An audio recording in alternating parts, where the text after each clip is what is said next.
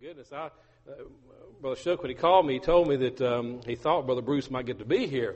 And I was excited. I told my wife, I said, I sure hope he gets to come, and maybe he'll get to sing, and I won't have to, and that'd be great. And but I love it because not only do you get Brother Bruce when he comes, you get Brother Bruce, you get Andy, you get Opie, you get Barney, you get them all. Amen. And so that's great. And I am thoroughly impressed with your pastor. I had no idea he could spit that good. I know who not to sit in front of now in church. Amen. Amen. I said, there's no way I could compete with that. I could not come close in seed spitting, but I might could come close in speed sitting. I don't know. I guess I might could do that. I don't know. But if you will, turn with me to the book of Matthew, chapter 26. It's been a great day. I'm sure you've had a great time. It looks like you've had a good time. And so I'm going to try to give you a few thoughts before you go into Never Land after all those desserts and everything else. Amen.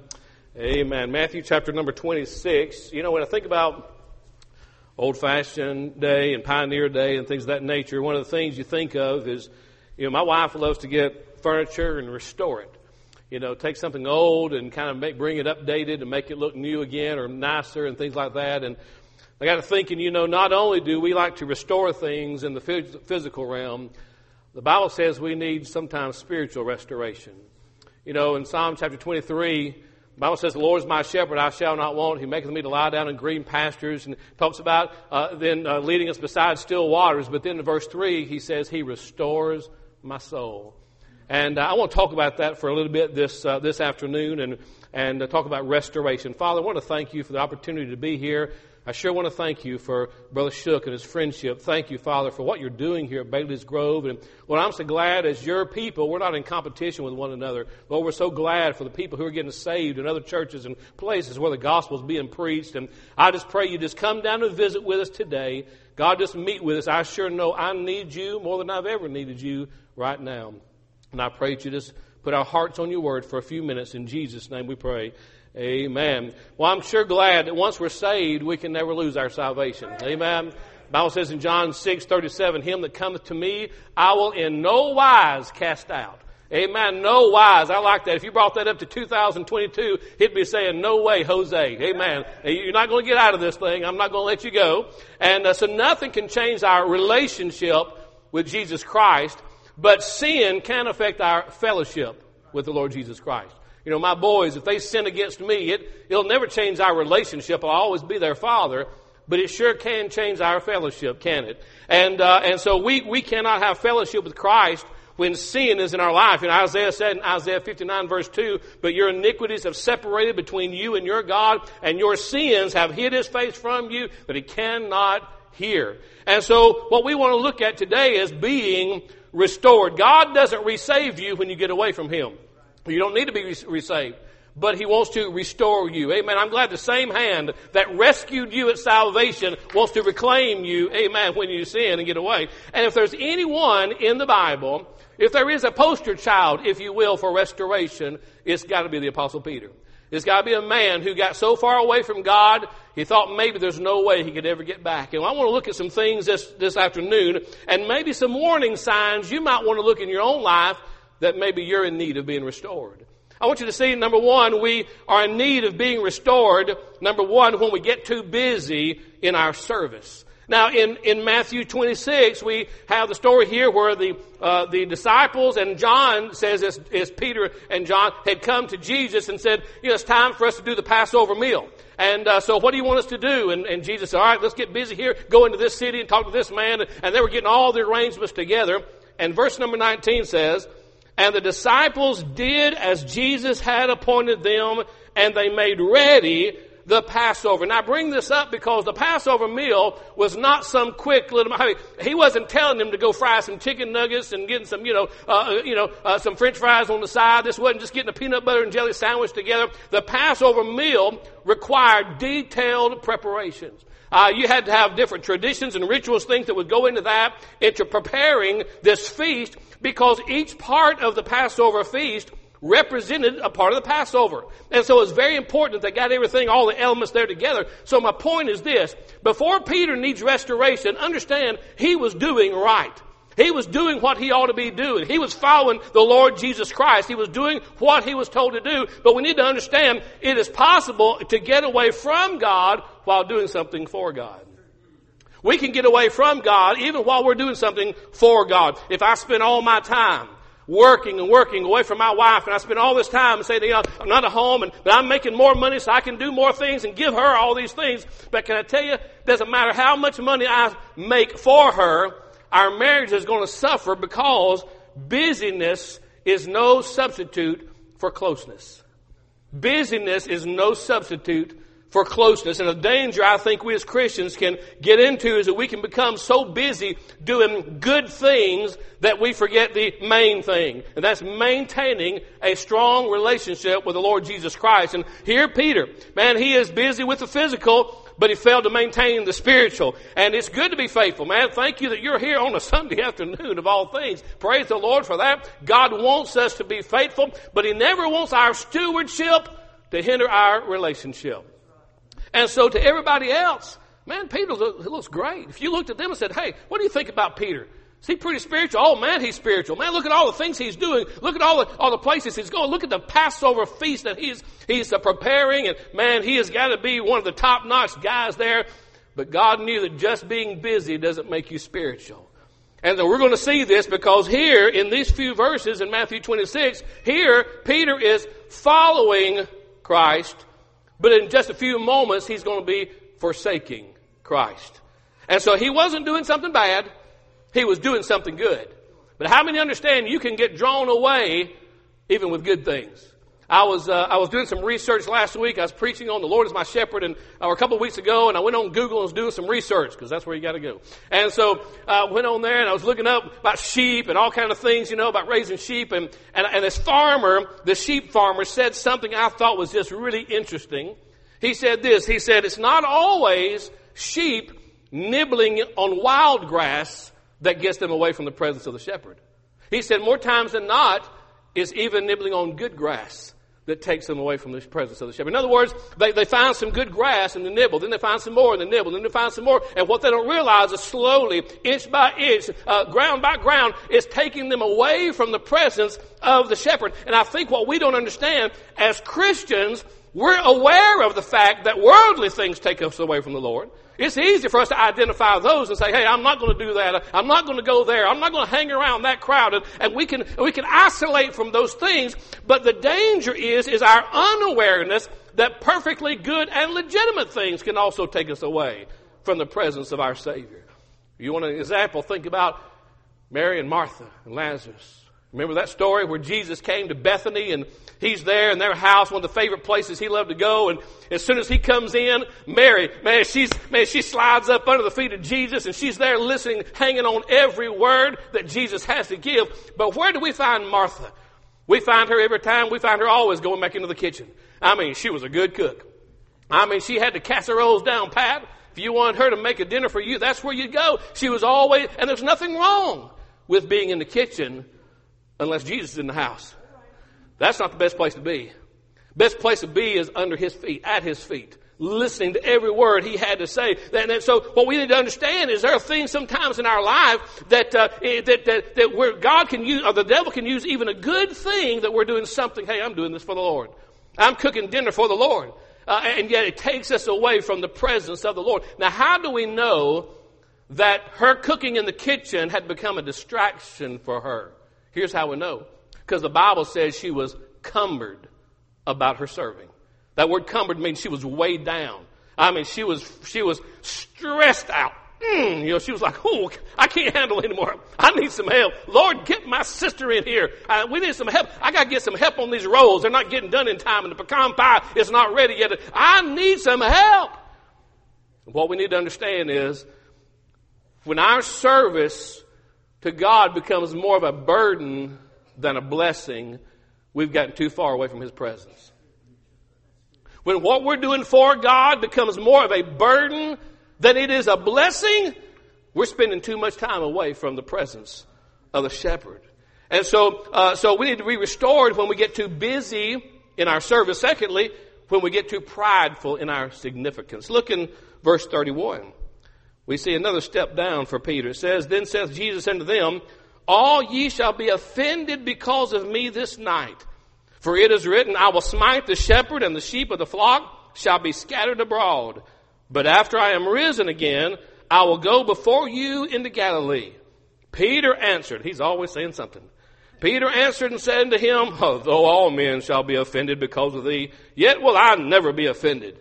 Jesus said unto him, Verily I say unto thee, that this night, before the cock crow, thou shalt deny me thrice. Peter said unto him, Though I should die with thee, yet will I not deny thee. Well, we can become prideful when we get to the place where we think that we're not going to fall. We can't fall. Oh man, I'm above Satan's attacks. That's where Peter was. Notice he says, though all men shall be offended, not me. In other words, he says, I'm better than everybody else. That's what he says. I mean, everybody else will fall before I fall. And Peter, I don't know if maybe it was because he was always around Jesus that he just assumed Satan couldn't get a hold of him. And by the way, be careful. Just because you go to a good, sound, fundamental Bible preaching church doesn't mean the devil can't get to you. Doesn't mean he won't try to ruin you and take you down. He will come after you. So here Jesus, in fact, I think it's over in Luke 22, Jesus turns around and says, Simon, Simon, Satan has desired to have you. You. He's coming after you. He wants to sift you as wheat. Now, if Jesus came to me and he said, Mark, the devil's gunning for you. You got a bullseye on your back. He's coming for you next. That would sober me up. That'd make me aware. I'd be alert. But not Peter. You know what Peter's response was? Not me, Lord. Not me, buddy. I'm not going to fall. Amen. 1 Corinthians 10:12 says, Wherefore let him that thinketh he standeth take heed lest he fall. So we're in need of being restored when we get too busy in our service, when we get too prideful in our significance, or number 3, when we just get too cold in our spirit. Now looking down in verse number 57, it's getting worse. Verse 57, it says, And they that had laid hold on Jesus led him away to Caiaphas the high priest, where the scribes and the elders were assembled. But Peter followed him afar off unto the high priest's palace. That's interesting. I'll die for you. But now I'm not even going to go in the same place with you. I'm following afar off in the high priest. I'm going to kind of stay back. I think this might be where the Back Road Baptist first started. I'm not sure. He said, I'll go in, but I'm going to hang back. And I want to see how everything's going to fall into place and just see the lay of the land before I get too involved in verse 69. Now Peter sat without in the palace. And as damsel came unto him, saying, Thou wast with Jesus of Galilee. John's account says that Peter had gotten so far away, he was warming himself by the fire outside. You know what that tells me? If he's warming himself by the fire, he's as cold as they are. He's as cold as they are. You can tell a lot by the company a person keeps, who they're hanging around. So what happened here? Well, what happened, Peter? I mean, man, here you were. At one moment you were shining in the spotlight. Now you're shivering in the shadows. What's going on? What's happened to you? Well, there's some things I believe that caused his cold spirit. First thing is, Peter was blinded. Not physically, but spiritually blinded. He lacked discernment sometimes. And we know this because over in Matthew chapter 16, when Jesus tells the disciples, the Bible says that now, beginning at this time, he began to tell them that he had to go to Jerusalem and he would suffer at the hands of the scribes and the Pharisees, all of them. He would suffer and be killed and then rise again the third day. So according to Matthew 16, Jesus just told them that. They didn't know this up until now, but now he's given this great revelation. Guys, here's my plan. I know you haven't realized it until now. Here's why I'm here. I'm going to Jerusalem. I'm going to be crucified, but I'm going to rise again. Now, I kind of would want to focus on that last part. You're going to rise again. That's kind of like the best part of it, isn't it? But that's not Peter, because Peter ain't like that. When as soon as Jesus said that, Peter had to speak up and say, I got some advice, Lord. I got some advice. And he said, Not so, Lord. Be it not unto you. Oh, no, you don't need to do that. You can't go. And Jesus said, Get thee behind me, Satan. Why? Because that kind of a rebuke, and the Bible says he was rebuking Jesus. Anybody that rebukes God, that's from the devil. And he said, get thee behind me, Satan, thou art an offense unto me. He said, Peter, what you don't understand is the very fact of your rebuke. You're wanting to tell me not to do the very thing I came to earth to do, is to be crucified. That's what I'm here for. But Peter couldn't see it. He was blinded. He didn't have that discernment. He didn't know, didn't see it. And the second thing we find is not only his blindness led to burnout. Now we're in Matthew 26. Look down at verse number 36. Back at verse 36. And here Jesus is telling them, he's telling Peter and them, he says, sit ye here while I go and pray yonder. Now this is old-fashioned day, right? I like that. And I've got some, you got these northern friends, and some of y'all might be from up north, that they make fun of our southern slang. My wife and I, we were in Virginia a few weeks ago on vacation, and my wife got to looking up. She said, well, honey, we're only an hour and 45 minutes from Washington, D.C. I said, and? And she said, well, why don't we go up there and just walk around Washington? And we've been there before. And I said, have you been hearing some of the things coming out of Washington? Do you really want to go up there where all them people are at? And just kind of being funny. And so we got up there. We rode the metro into D.C. and we went to the Museum of the Bible. I don't know if you've been there or not. Great big place. It was a wonderful place. And we just walked around and went to the White House to see if we could give the president any advice or not. Anyway, and while we were coming back, I couldn't find the metro on my walking app. I couldn't find it. It looked like it was somewhere around there, but we couldn't see it. And so I saw a well-dressed gentleman there, had his tie on. He was standing in front of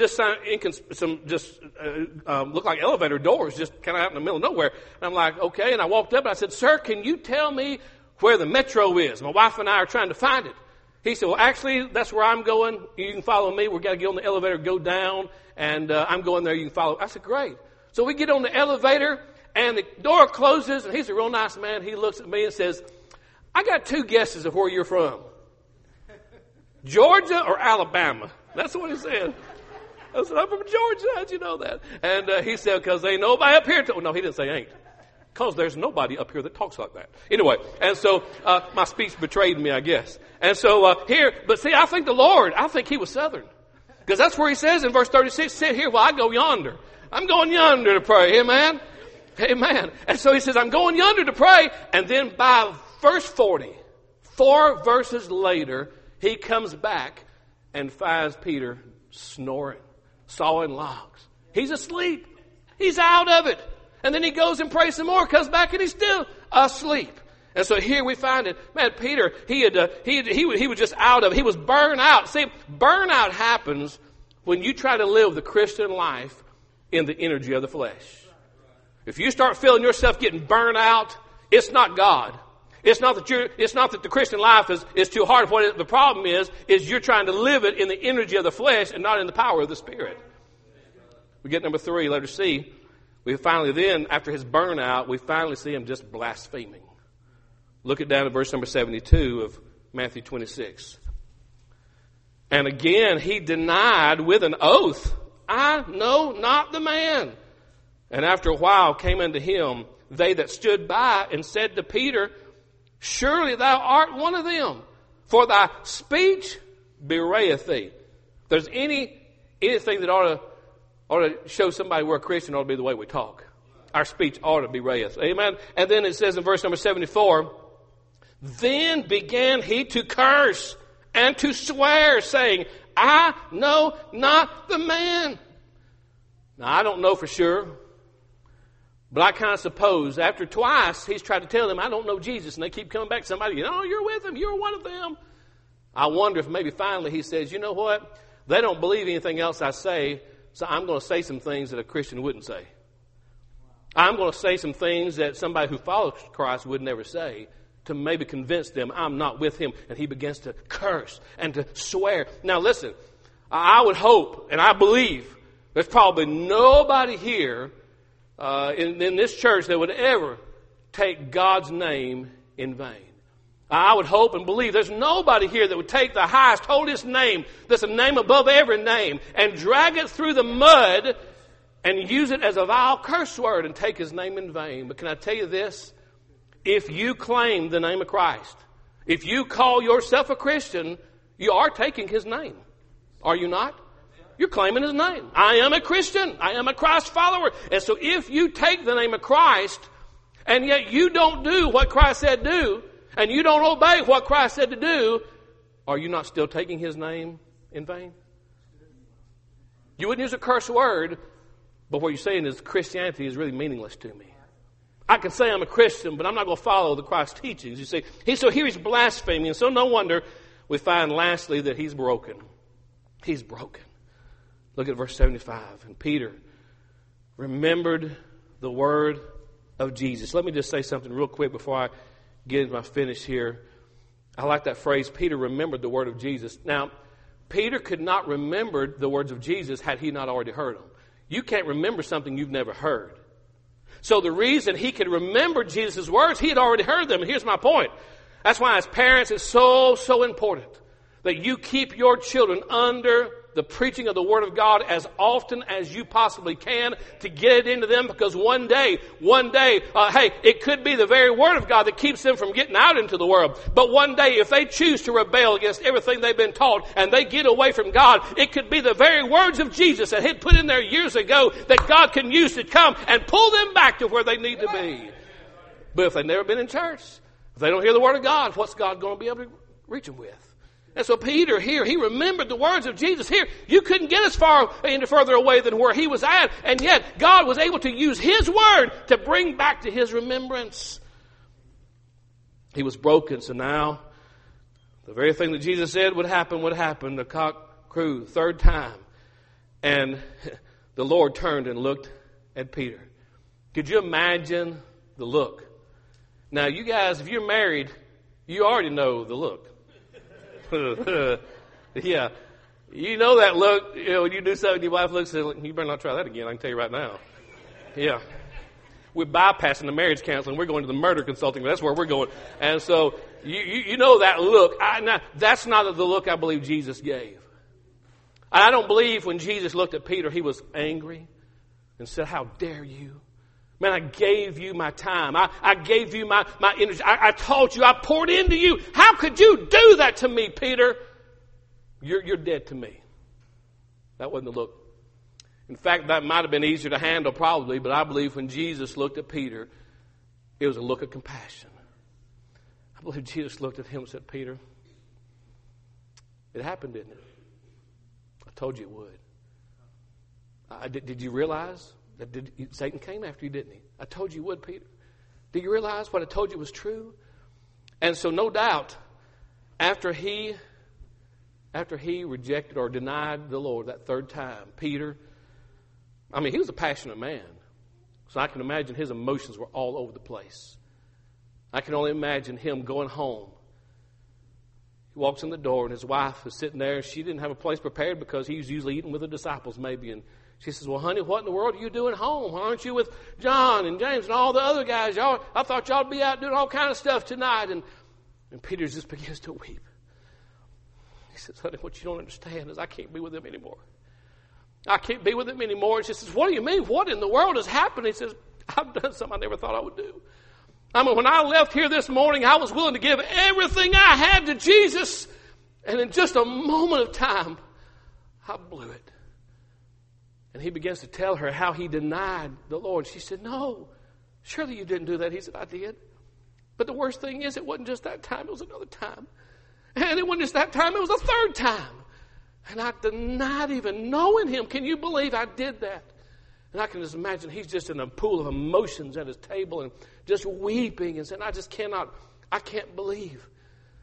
And now I know I don't know this for sure, this isn't in the Bible, but I can assume that it wasn't long after he got home, there was a knock on the door, and it was old Satan. So let me come in here and talk to you for a little while, Peter. I kind of got you where I want you. I've been coming after you, and I want to sift you. You see, the devil, when you're at your lowest, the devil wants to take you lower still. And I can imagine him coming in and said, Peter, you have every right to be disgusted because you are disgusting. Peter, I can't believe you did that to him. After all he did for you, he was so good to you, and you turned your back, and he just piled and piled and piled on him. And said, I'm going to tell you right now, he don't love you anymore. He don't want you anymore. He could care less about you anymore because you showed your true colors tonight. You showed where your loyalty really lies. In fact, I wonder if Satan didn't say, by the way, maybe it'd be a good idea to do what your friend Judas did and just hang yourself. Just kill yourself. Can I tell you this? Christians are tempted with suicide as well. Christians can get so depressed if they're not careful. Get away from God to the point where they want to end it all. That's what the devil wants. And so I'm sure he came to him and told him that. Well, what he didn't know is the day after the resurrection, after Jesus was raised from the dead, the women who went to the tomb, they were there because they were going to prepare everything and get all the doilies put out and everything. And they had to dress it up. Now they were all there to see. And all of a sudden, Jesus was not there in the tomb, but there was somebody there. That was the angel. And the angel said to them, "Why seek ye the living among the dead? He's not here; he's risen." And they said, "And he left a message for you to go tell his disciples." And here's the message in Mark 16, verse 7.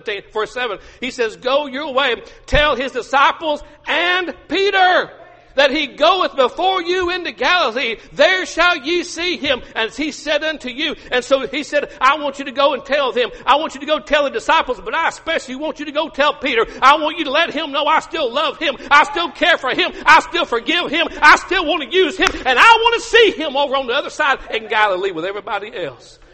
And I can imagine, boy, as Peter's just sitting in the pool of emotions, all of a sudden another knock comes on the door, and he opens the door, and it's the disciples, all of them are there. And they're saying, "Peter, we're going to Galilee. Come on with us." And Peter says, "No, not me, guys. I'm happy for you, and I know you're going to have a great time, and I sure would love to go, but Jesus ain't going to want me to have me there. He's not going to want to see me. He's going to be mad at me, and I don't deserve to even go there." And I can imagine one of them says, "But you don't understand, Peter. That angel come and gave a message to the ladies who come and told us that he wants us there. I know he wants you there. But you don't know what I did." They said, "No, but he knows what you did. And he told us to make sure. He even called you by name." He didn't even call our name. He called you by name and said, "You tell Peter that I still forgive him, and I want to see him. I want to restore him. I want to use him for my glory again." Can you imagine what that must have done for Peter? Oh, to realize life's not over with when you fail. Hey, when you sin, when you get away from God, it's an awful thing. But I want to tell you something great. As awful as sin is, restoration is that much greater, where God's grace can go greater than your sin is. And God not only can restore your soul, he can restore your opportunities. Now, Peter lost a lot, and it hurt him a lot when he betrayed the Lord. And sin will hurt. But when he got right and he repented and got restored, who do we find preaching over in the book of Acts when 3,000 people are getting saved? Of all people would have thought, well, surely they ain't going to want Peter to preach. Oh, no, that's who God used the most. And by the way, I just thought about this when he was preaching in his message. He talked to them about you who rejected the Christ, who denied the Christ. Who else could talk about denial any better than Peter can? Peter said, "I know what it's like to deny him. I know what it's like to lose everything you got. But I'm telling you, as much as he loved me, as much as he restored me, he will save you, or he will restore you if you'll come to him." Because restoration's possible. Every head bowed.